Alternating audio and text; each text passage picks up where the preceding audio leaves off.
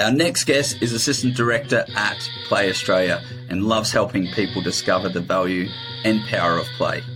He has spent most of his career in the health promotion and sports industries, is a children's book author and illustrator, and his favourite pastime is, of course, playing at home with his 3 kids. Today we're talking about the 100 Play Streets movement, overcoming the stigma of children playing in the street, and the practical steps in supporting a healthy childhood. A big warm welcome to the studio, Kieran Brophy. Thanks, Lucas. Really appreciate you having me on the podcast today. It's great to be here. No problem at all. We love playmakers like yourself, so I'm really looking forward to the chat, and I think it's a great opportunity to destigmatise the modern play approach of trying to get children in the street again. Some people were thinking, why are they even worried about that? Some people are like, no chance. It's a very polarising topic. We found that. Absolutely, we found that. Yeah. First question of the day.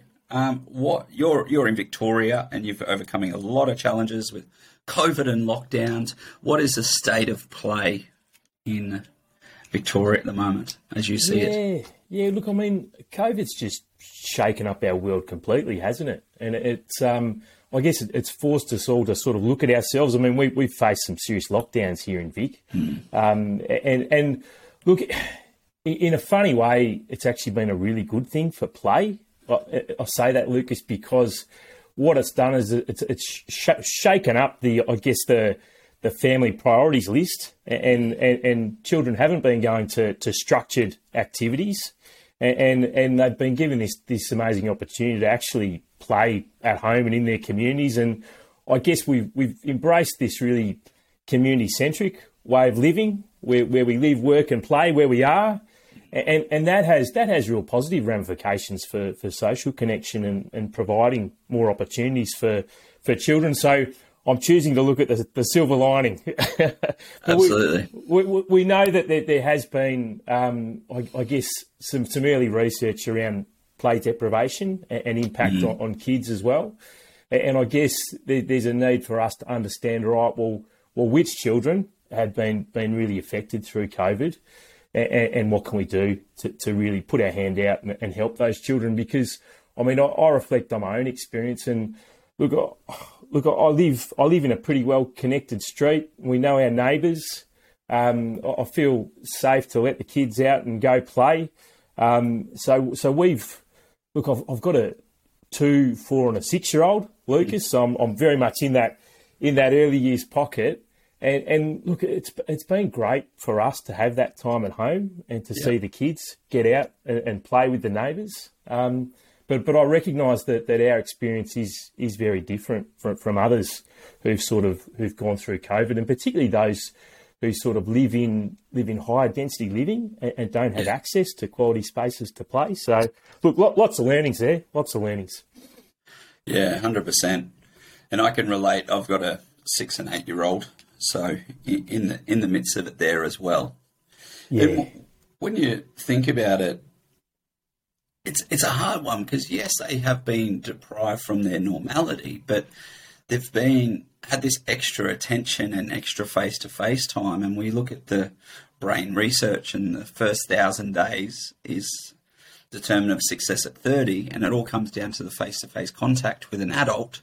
So in that way, there's real positives, but then in other ways, that change, and I think that emotional contagion of what the parents are bringing and how they're arriving in that relationship with their child is such a variable.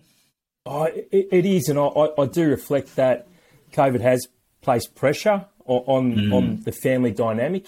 And so, I mean, if you've got a really cohesive family dynamic, then that's not an issue. But those that might really struggle in that space, and look, I guess, and I'll say blokes in particular, who have office jobs to go to in the city and don't spend as much time at home, I think many of them have their identities have been challenged to a certain extent. And it's meant that they've sort of had to, I guess, redefine who they are within the family dynamic. And so that can either be a really positive thing, or it can be either a really stressful thing for some couples and families. So, yeah, look, it's again, it's been a mixed experience for all. Yeah, absolutely. And the more people you talk to, there's such diversity, it's such a big spectrum of experiences. Let's shift back a bit, and I have to consider, as we're talking off air, I was recently in the States, and I had a few people ask me directly, it's like, when you mention organisations, can you please tell us what they are? Because we don't know what you're talking about. Yeah. So for our listeners in the States, Play Australia, give us a breakdown and where they can find you guys. Yeah, so Play Australia, interesting background. So I was part of developing up our current strategy. So this was about 2 years ago, and we dived into the history of Play Australia, and we've actually been around for 107 years, if you can believe it, Lucas. So we were born in Victoria, and we were born in the back streets of Fitzroy, and we were known as the Guild of Play back in the day. And the job of the organisation was to get children off the dirty streets of Fitzroy and into these new spaces called playgrounds. And we had, in time, we had play workers who taught children how to go on swings and how to go down these things called slides. And then we sort of developed up this relationship with the professional industry, and particularly the playground industry, so those that develop spaces. And we've supported the conversation around risk standards and risk benefit for children. And so what we do, and we morphed into Play Australia, I guess over a number of years, and we embraced the national approach in 2010, so about 12 years ago. But I guess there's two parts to our organisation. One part is professional support for those that develop play spaces and those that care about play, like our early years networks.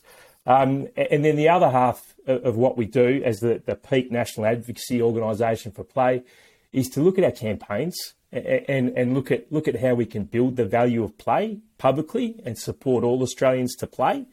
And I guess that's been a big part of my role over the last 3 years, because that's the amount of time I've been with Play Oz, Lucas.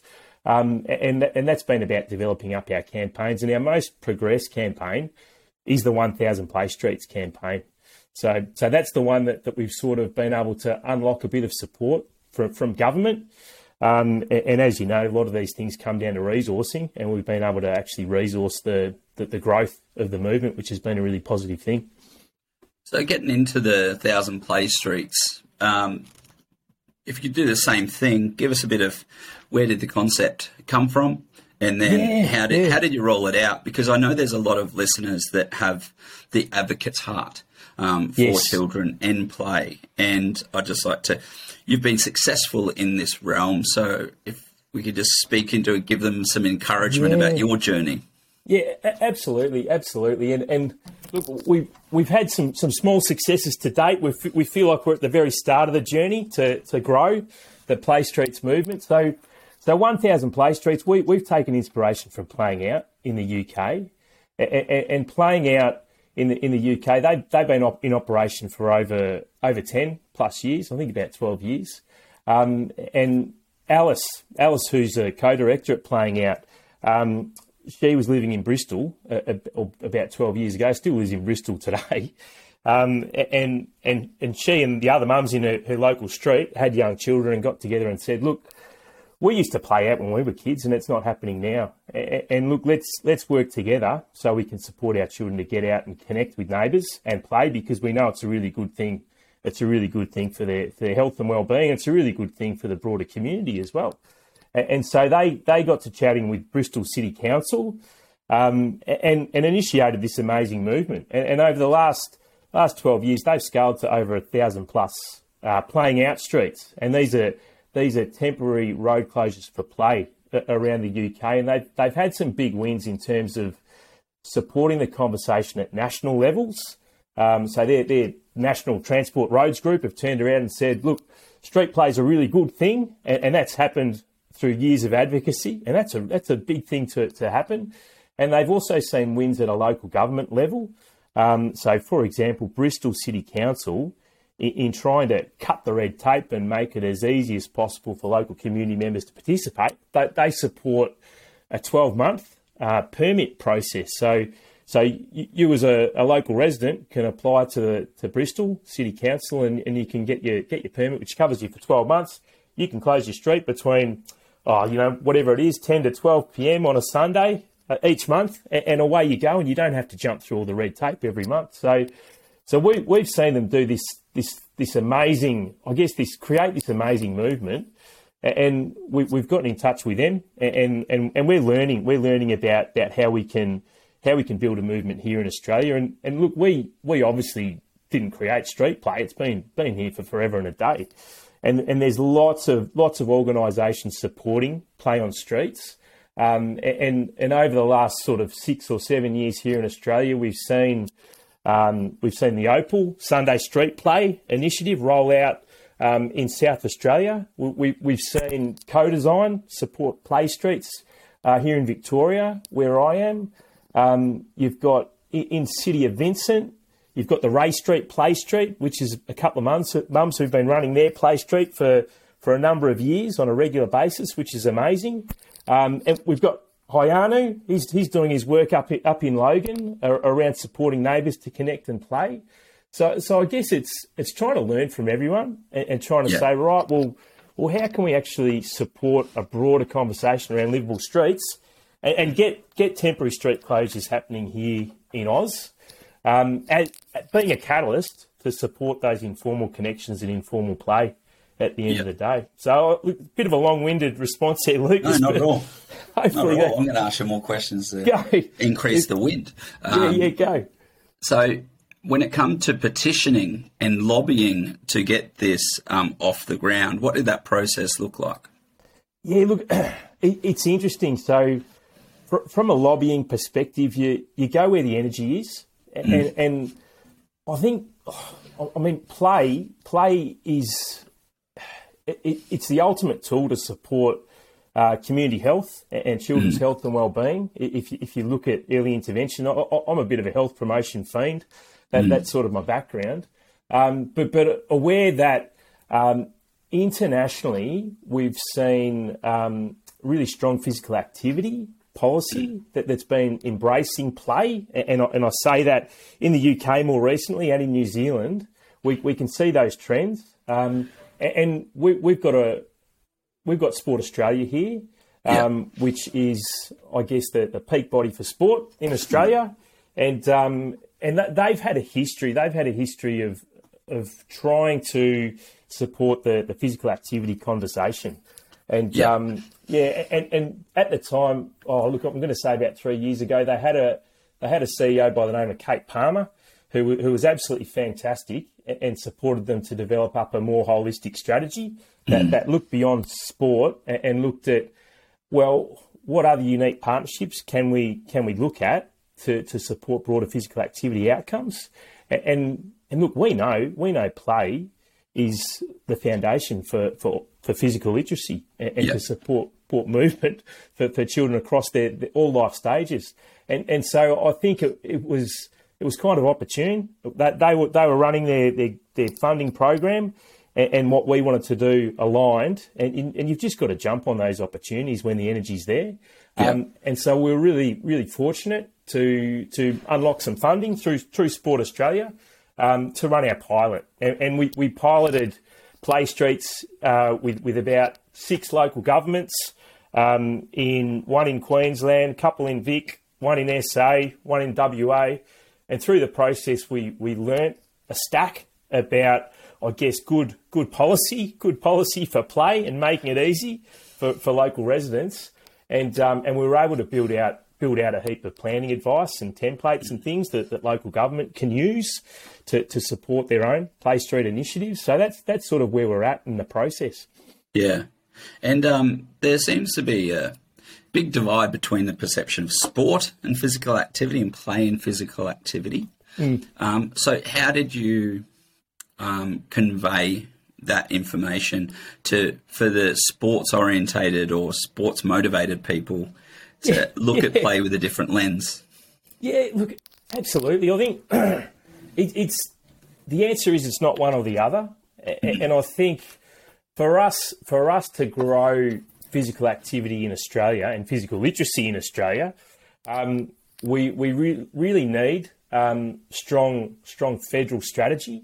Yep. We need Department of Health and key organisations like Sport Australia taking a more holistic approach to understand that sport is part of the solution. Sport's part of our culture here in Australia, and it's absolutely fantastic. However, if we're going to support physical activity of all, we need to know that there's only sort of about 15 to 20% of people in Australia who participate in structured sport. Yeah. And everyone else, well, we actively live. I like gardening myself, Lucas, and we walk and we ride, and a lot of people go to the gym, and we play as well. And so we really need to take that broad brush approach. And Sport Australia, they initiated the physical literacy conversation here with the support of La Trobe University and a number of other tertiary organisations to understand what does physical literacy mean for Australia. Yeah. And look, physical literacy, when you break it down, it's being able to understand the value of movement. I know how to move. I can move. I'm confident to move. I'm confident to move with others. And when we think about play, that's what play does. Play builds confidence in our children to move. And play supports them to take risks and to try new things. Yeah. And to fall over and get back up and learn how to roll down hills and climb up trees. And there's just so much benefit to be had by supporting quality play, particularly within those first 5 years. And as you say, I mean, that's where 90% of brain development occurs for our children. So for me, it's a no-brainer that play supports broader physical activity and sport at the end of the day, which is all part of the decision maker's logic. Yeah, and physically competent children obviously make better athletes, and it's quite an interesting. My understanding is that participation in sport is steadily dropping as well. So it's kind of that pre-activation and feed into sport, especially with this coming out of a pandemic where those 4 to 5 to 6 year olds that would traditionally be getting involved in sport, all of a sudden they're 7 and 8, and it's kind of not getting on, but it's that initiation program and the scaffolding of that physical competence in sports may have been missed. Absolutely. Look, I think COVID's had a really interesting impact on us as a society, and I know we've seen a lot of kids drop out of structured sport, and we've seen sports at club level really struggling to connect and retain volunteers. So sport is working through this new dilemma. How do we stay relevant, and how can we attract more people in?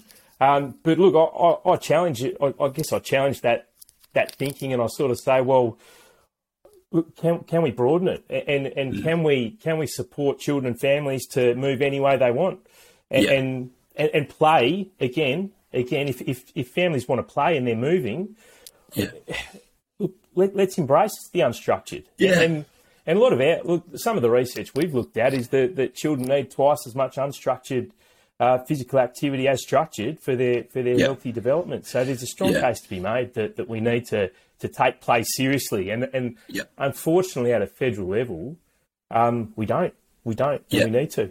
Yeah. Yeah, and want to highlight when we talk about play, we're not talking about a destination. We're not talking about going just to a park. Play's not an event. Play statistically is the biggest contributor to physical activity. Yeah, 100%. On the markers, and then sports further down the list. Yeah, absolutely. And there's also other key advocacy groups out there who support active transport, being your walking and cycling. Yeah. And they need a bigger seat at the table as well as part of this broader conversation. Yeah, definitely. So there's a lot of improvement to be made. I mean, we've got our National Preventative Health Strategy or National Preventative Health Plan here in Oz. And a couple of the key focus areas is one of them's increased physical activity and the other one's increased mental well-being. And play just aligns so well with those focus areas, but it's not reflected enough. And we've recently gone through a change of government. So look, I see opportunity. Lucas. Yeah. And look, we're trying to push where we can. Yeah, I'm hoping with the lens of priority and making early childhood services a bit more accessible will shine a bit more of a broader light on things within supporting children of play. I'm optimistic about that. And also optimistic because when you look at 1,000 Play Streets, it's my understanding it's like the first play movement that managed to get some federal-based support, which hasn't been done before. So to see that is quite motivating. To shift it a bit, we touched on it, our perception around, the outdoor country and the sportsmanship. But in contrast to that, when you look at the physical activity data and scale it worldwide, the numbers don't say that we're like the most outdoor nation as well. No. Especially coming back from the States, they're like, you must be outdoors all the time. And you guys are like, well, it's kind of embarrassing, but no, we're not. No. A lot of work to be done. Well, yeah, absolutely. So, I mean, I think we've got a real issue with sedentary lifestyles and too much screen time, and we need to embrace the outdoors a lot more, and we need to invest in strategies to support families to make good decisions and to support their children to get out. And I mean, our parents and caregivers, they're the gatekeepers of our children's play, and we need them opening up that door and sending children out, but also supporting them to find spaces for play as well. Yeah, appreciating that not everyone has a backyard to go out and play in. And what does that mean for those families and those communities who don't have access to adequate space? What's your thoughts on what's the contributors to us not actually being that outdoorsy? Yeah. Like when you look at the European countries or states in Canada, I think the seasonality is actually a really big motivator to get people outdoors. You get these wonderful summer seasons in the States and you're out on lakes and it's stunning. And then you get winter and you can go skiing and it's it's a real appreciation. And then, as a culture, I think, and the communities, we're really lacking in that motivation to get outside. So I'd love to get your thoughts on those barriers.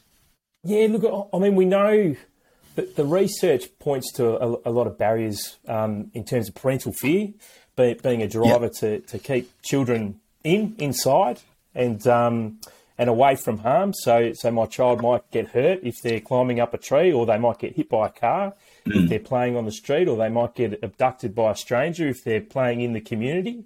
And there's also the social stigma. So we know a lot of parents are fearful that, well, if my neighbours see my child playing out on the street, they might think that I'm a bad parent, and that's a real driver as well. And that's what our parents perceive to be real, and what they perceive to be real has a big bearing on how they behave. So I think there's a lot of work to be done around supporting our parents and caregivers to become more aware about the value of outdoor play. It's a good thing, and also supporting them around the knowledge in terms of, right, well, you have a real role to play here. And when we talk about providing children freedom, time and space for outdoor play every day for their healthy development, this is your role in that process. You're the one who needs to open up the gate and find time in the day, in your busy day, and find spaces for children to play and break down that idea of, well, what does actually freedom mean? And it means allowing children to embrace a bit of risk, because we know risk is so important when it comes to children's play. So a bit of work to be done there. Yeah, I think there's a common confusion around risk versus hazard a lot of the time as well. Risk being possible to negotiate, and risk is everywhere, and not something to be avoided. What is your strategy to overcome the danger stigma about children playing in the street? You mentioned you touched on a few of them in your last question, but more specifically. Yeah, absolutely. So, I mean, I did mention before that we see temporary street closures for play being a catalyst. I mean, our policy and our legislative context, it's very different from the UK. And so I talked about playing out before, and they've been able to scale their play streets, and they've seen that these playing out play streets have seen regular participation of their communities. I don't see that happening in the short term here in Australia because of the amount of red tape, because of the legislative, because of the policy context here. It's really difficult to run these things regularly. But if we can use them as a catalyst to connect communities, then all this good stuff falls out of connection. So what we're finding through our Play Streets movement is that parents get out in the street and they connect with other parents and they connect with other adults who don't have children, and all of a sudden they feel like they belong. And all of a sudden they perceive their neighbourhood to be a safer place to be. And this is a real driver of confidence. And we're seeing that parents who participate in these Play Street gatherings leave more confident to support their children to get out and play in future on the streets. And I'm really encouraged to see that in the context of our data, and thanks to La Trobe Uni for supporting us with the data piece. We know research is so important for any kind of growth of this kind of campaign initiative, but we found that non-parents, so adults out there who don't have children, who've come and participated in Play Streets, we've seen a shift in attitudes towards, I'm not sure about this Play Street thing, to actually now I think it's a really good thing. After meeting with the community and seeing children play on the street, I can see the positive benefits for these children and for the community more broadly. So this is good. This is encouraging. And I think if we can build confidence, particularly within our parents, caregivers, this is going to be a driver to positive behaviours. Yeah, big time. I've seen it firsthand and spoke to parents in Play Streets, the one up in Logan, and it's amazing to see their shift and their honesty in what their perception was pre and post. And there's a great story where one lady's moving out and the whole street's petitioning to be able to find her another rental so they can stay in the Play Street. How good's that? Like, and I love all the, I guess, unintended outcomes and all the good stories that fall out of simply supporting a space for communities to come together. Yeah. And we've had some brilliant stories about, I guess, the social capital being created, and neighbours have helped each other with IT issues, and we've seen walking groups kickstart, and we've seen parents not realise that, we've got children who live in our street and they go to the same school. If you can believe it, I can't get over that. And now all of a sudden they're connecting and playing on a regular basis. It's it's beautiful. It is. Yeah, I can relate. I didn't know, like, it's not a quiet street. It's kind of like at the bottom of a hill before you go up, and it's on a corner. But the children on the diagonal across the street, two young boys. When we first moved in, I didn't know kids lived there for months. Yeah, right. So I just never heard them and never saw them. And it's that automatic garage. It's the automatic garage door where they just drive straight in the house and you never see them. 100%. 100%. It's kind of amazing. But we ran a Play Street here in my street, and I live in a court. And look, like I said before, Lucas, it's a court of about 8 houses, and I know everyone pretty well. Because I just like to poke my nose into people's business and know who's living in our court. But when we first moved in, there was I've got an older lady who sort of lives diagonally away from us, and she came up to me when we first moved in. This was about 5 years ago, and sort of said, "Look, just to let you know, I don't like people parking in front of my house. So just don't do it, and tell your visitors not to park there either." And I sort of walked away thinking, maybe she's not that interested in connecting with me and my family, and that's all right. And, it happens, and we'll just, life goes on. And anyway, I'd assumed that she wasn't interested in the Play Street that we organised. And look, I went around and did a bit of a letter drop and a door knock to let everyone know that this was happening. And as it turns out, she loved the idea and came out and started talking about how marvellous it was that children were playing on the street. And we've got a totally different relationship now. And it's just that was the unintended consequence for me. I mean, I thought I knew which neighbours were going to come and participate, and I had it locked down.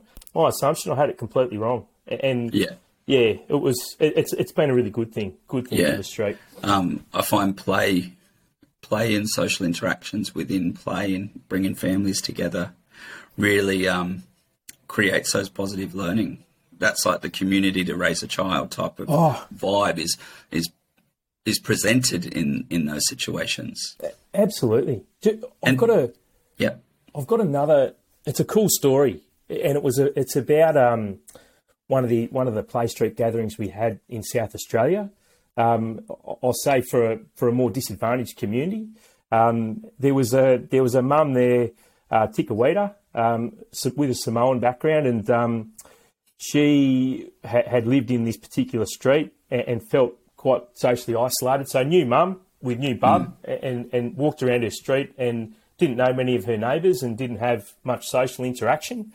And when the local government supported the Play Street in her street, she had a really good time of it. And it was interesting. We went and had a cup of tea with her at her place, and she said what drew her to the Play Street was the cultural piece. So she sort of said, look, back in Samoa, in the community that she lived in, everyone knew everyone's business, and everyone shared things as well.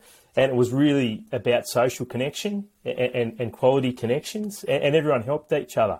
And she actually moved out of her community and moved to New Zealand, and then moved across to Australia in time.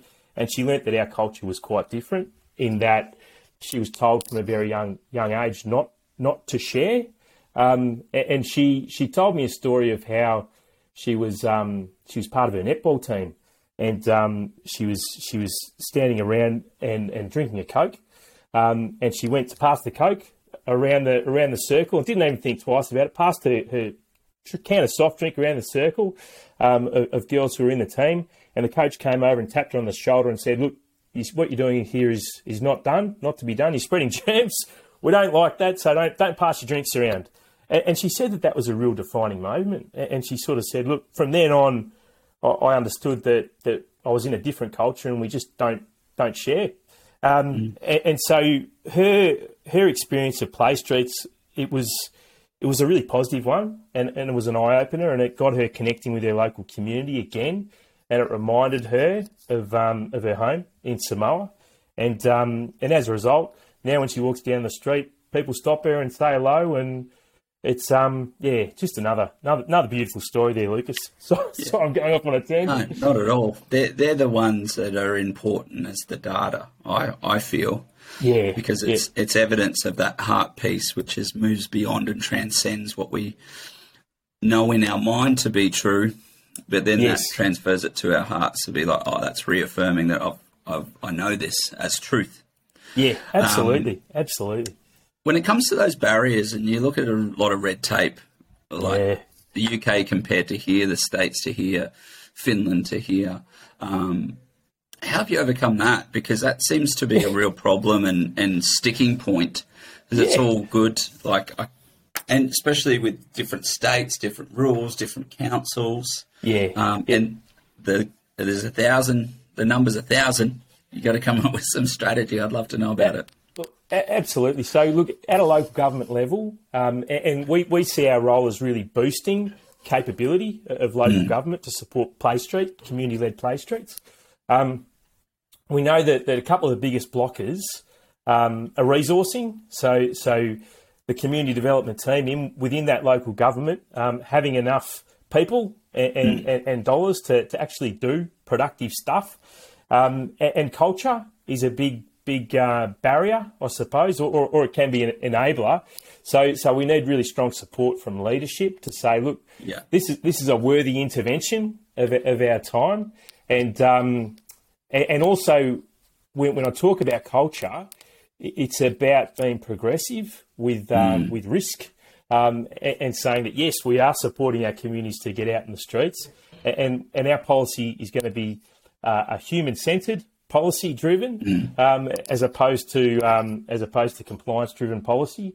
So we need to see those conversations happening within local government to make headway. But in addition to that, Lucas, you've got things like public liability to work through. You've got things like traffic management and traffic control, and also broader risk management planning as well. And in every state, it looks a little bit different because for our international listeners, we're overgoverned. We have three different levels of government, and our states have different legislation around use of roads. But our councils control our smaller roads, so it's a bit convoluted. But we're working through it, and we're trying to understand what the issues are within each state, and to provide good advice around working around those issues. Yeah, just what comes to mind there is like risk, liability, that then leads to the perception of risk. When we talk about risk from a government standpoint, they think liability. Yeah, 100%. But when lay people talk about risk, we think more along the lines of opportunity. So how do you bridge that gap, or what's the language you use to try to support people to change their assumptions of risk being more based in opportunity? Yeah. So look, just on the public liability stuff, playing out in the UK, they support or at a local government level, they support their communities to sign a public liability waiver, which is interesting. It's an interesting way to go, which basically says, right, well, you're the parent or you're the caregiver, grandparent, and you're going to be responsible for your child when they're on the street, and you won't sue us if something happens. And this is a really logical way to go. We don't support public liability waivers here in Australia. And so what we say is that local government, you need to sort out the public liability. You can't push it onto your local resident and say you need to take out your own cover for your street, because it's not going to work. It's not going to work. But look, coming back to your question, Lucas, and it was about, I guess, how we support, is it local government to think about risk benefit? Is that? Yeah, or just those people that, the powers that be, local government, the councillors, even the school, when someone's advocating for their child's right to be a child. Absolutely. Yeah, absolutely. Look, I think it's about bringing the data to the forefront. And we've been really cognizant to have a strong relationship with Centre for Sport and Social Impact at La Trobe University, so we can, in the context of our planning advice and what we offer local government, we're building this body of research that says, right, play streets is a really good thing. It's a good thing for physical activity and health and well-being of children, and social connection, and broader community health. And so the more we can push those messages up the line and get those messages to the key decision makers, i.e. CEO at local government level, that the more chance we have of local government taking a progressive approach to human-centred policy as opposed to compliance-driven. Also, where did you land on the public liability? I know the UK do waivers. Yeah. Where did you land with that in Australia? So at the moment, every local government that participates in play streets that needs to go out and get public liability, or they feel they need to get covered. So our message is, you need to take care of that. You need to take care of that. And if you're not going to take care of it, and you're going to try and push it on your community member or your local resident, then the model won't work. The model won't work. So, and in terms of how they take care of it, it can vary. It might be that they go out and take out separate cover to support a number of communities over the course of 12 months, or it might be that local government attend that gathering and their public liability extends to that gathering. I mean, it's a bit grey, and it varies. But why don't they accept the waiver?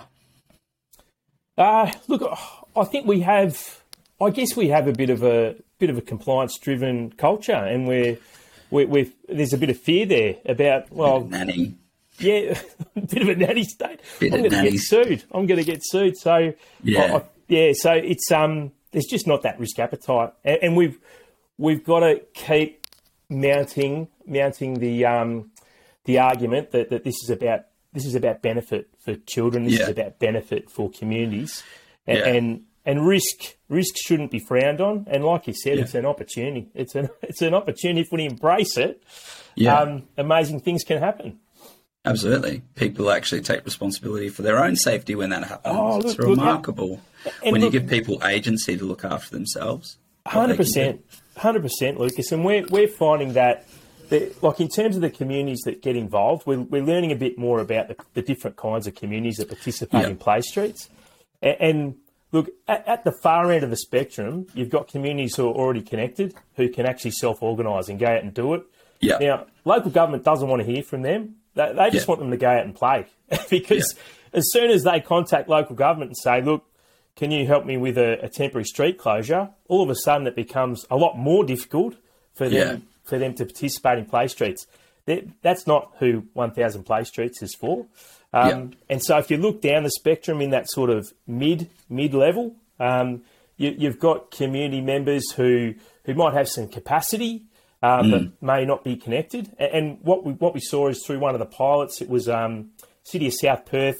We ran a pilot in a Greenfields estate it was a new development that had been up and happening for about 3 or 4 years. And so there was a lot of new families there who hadn't connected.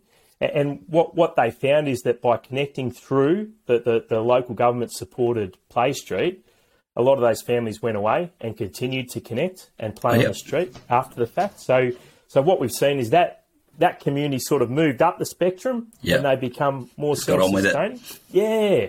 But we've also got to realise that there's a bunch of other communities out there at the other end, and these are our communities who arguably need Play Streets the most, and often live in our most disadvantaged areas, and don't have the capacity or connection to approach local government and get this thing happening. So there's an equity piece here, and so what we need to see is local governments understanding that, right, well, some communities need more help than others to get involved, and it's going to be a bit more of a burden in terms of resourcing, time and effort to help them. But the yields and the impacts that we see from connecting with these communities, it can be amazing. Drastically more. And the risk reward. Absolutely. And those communities aren't going to spring right up to the other end of the spectrum. No.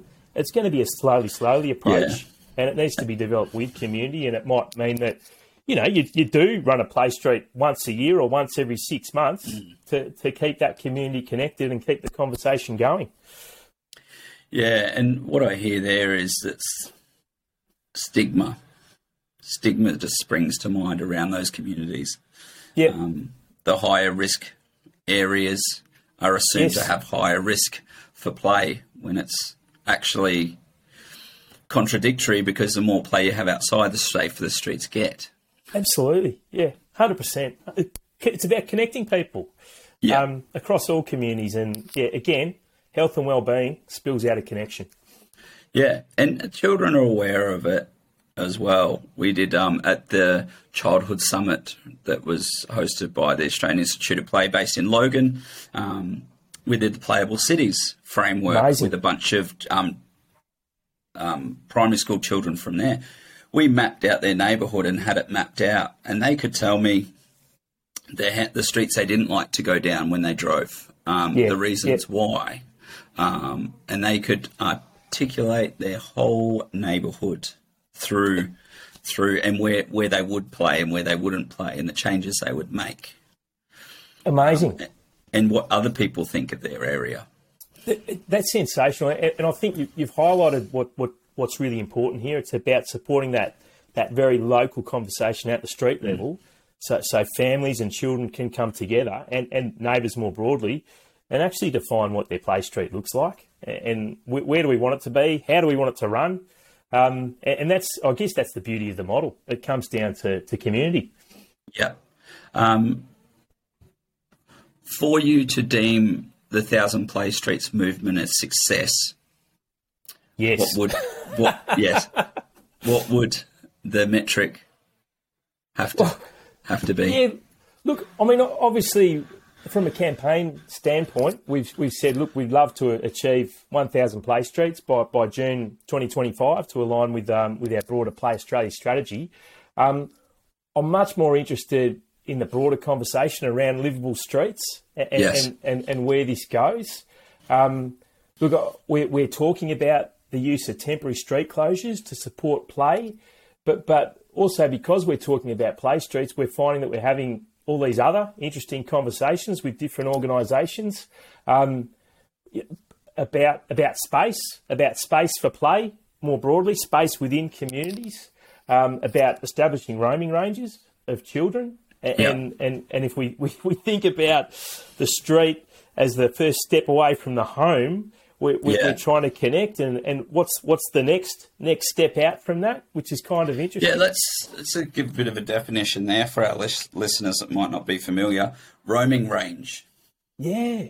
So we know from a generational standpoint, years ago, our parents and grandparents, they had a lot more freedom to move independently around their communities.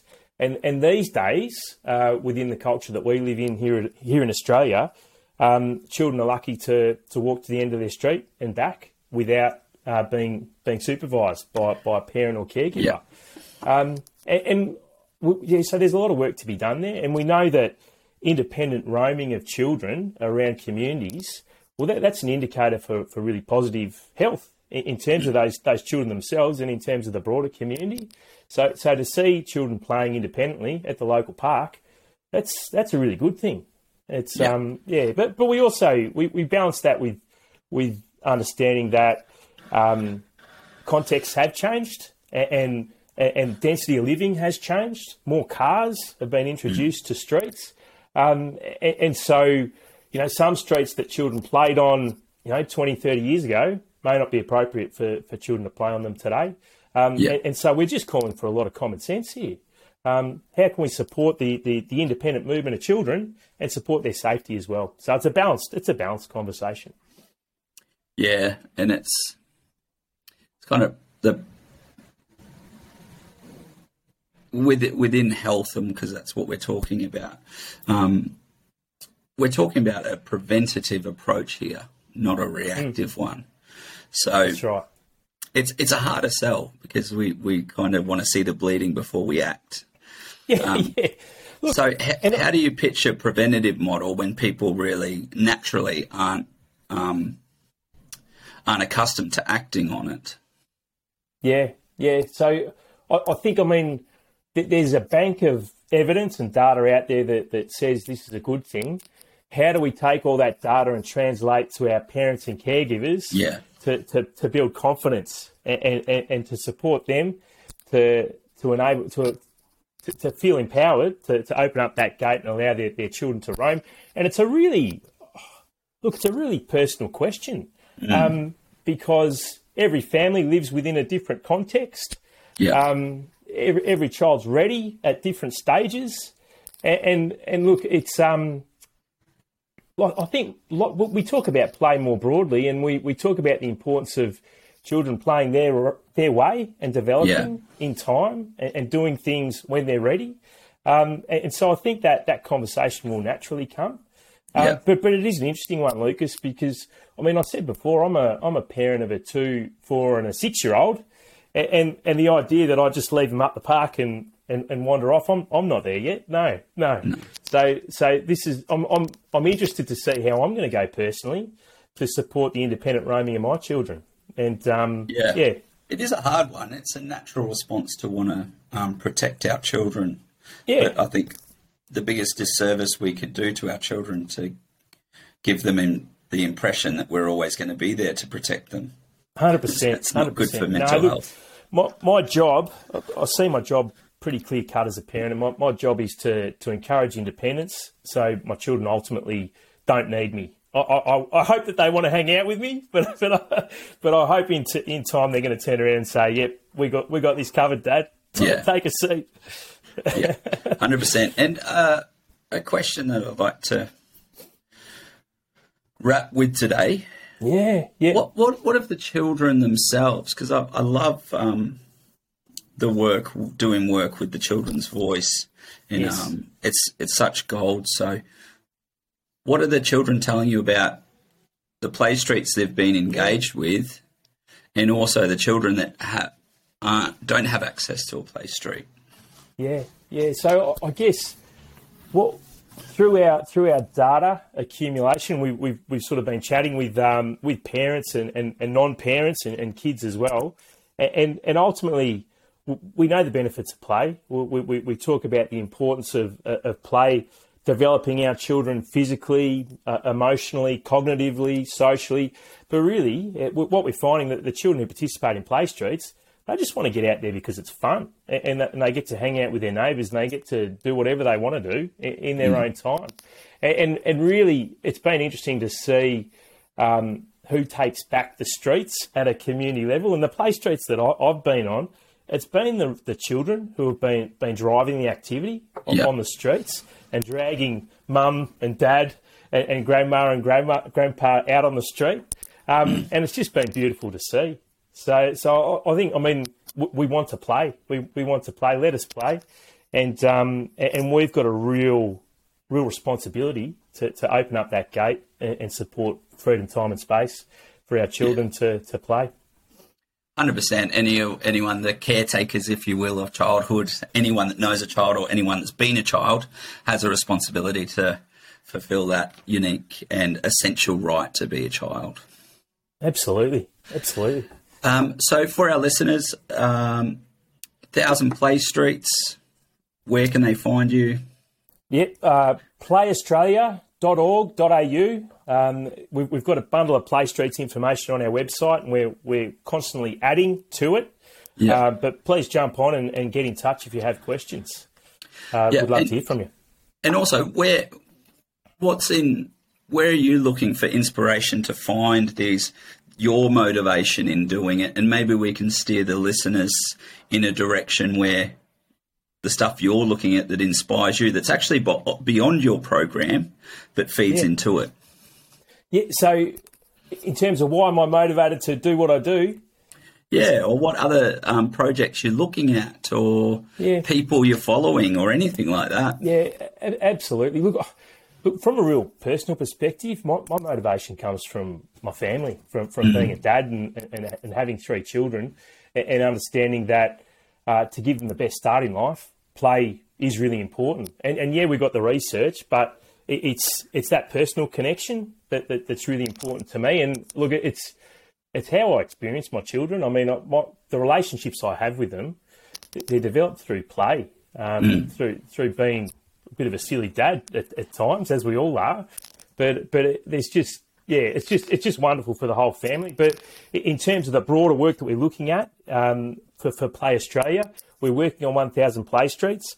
We're working on Playground Finder as well. Yep. So that's a website and app to support families to find places to play.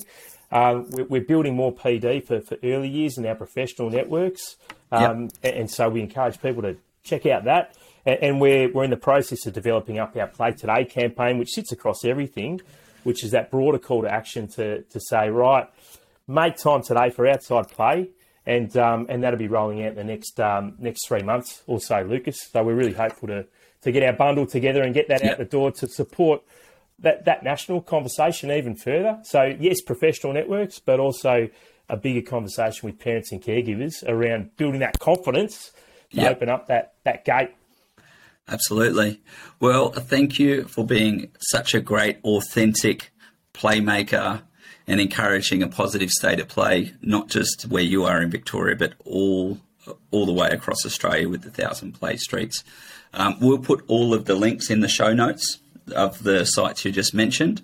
So I'd encourage everyone, jump on board. Play Australia website.org there's a bunch of free resources on there. .org.au. .org.au. No, that's cool. Yes. But there's heaps of resources on there for the people involved in the play industry. Please become a member and become a part of participating in that advocacy for authentic play. Thank you so much, Kieran. Keep up the amazing work. Thanks, Lucas. Appreciate it.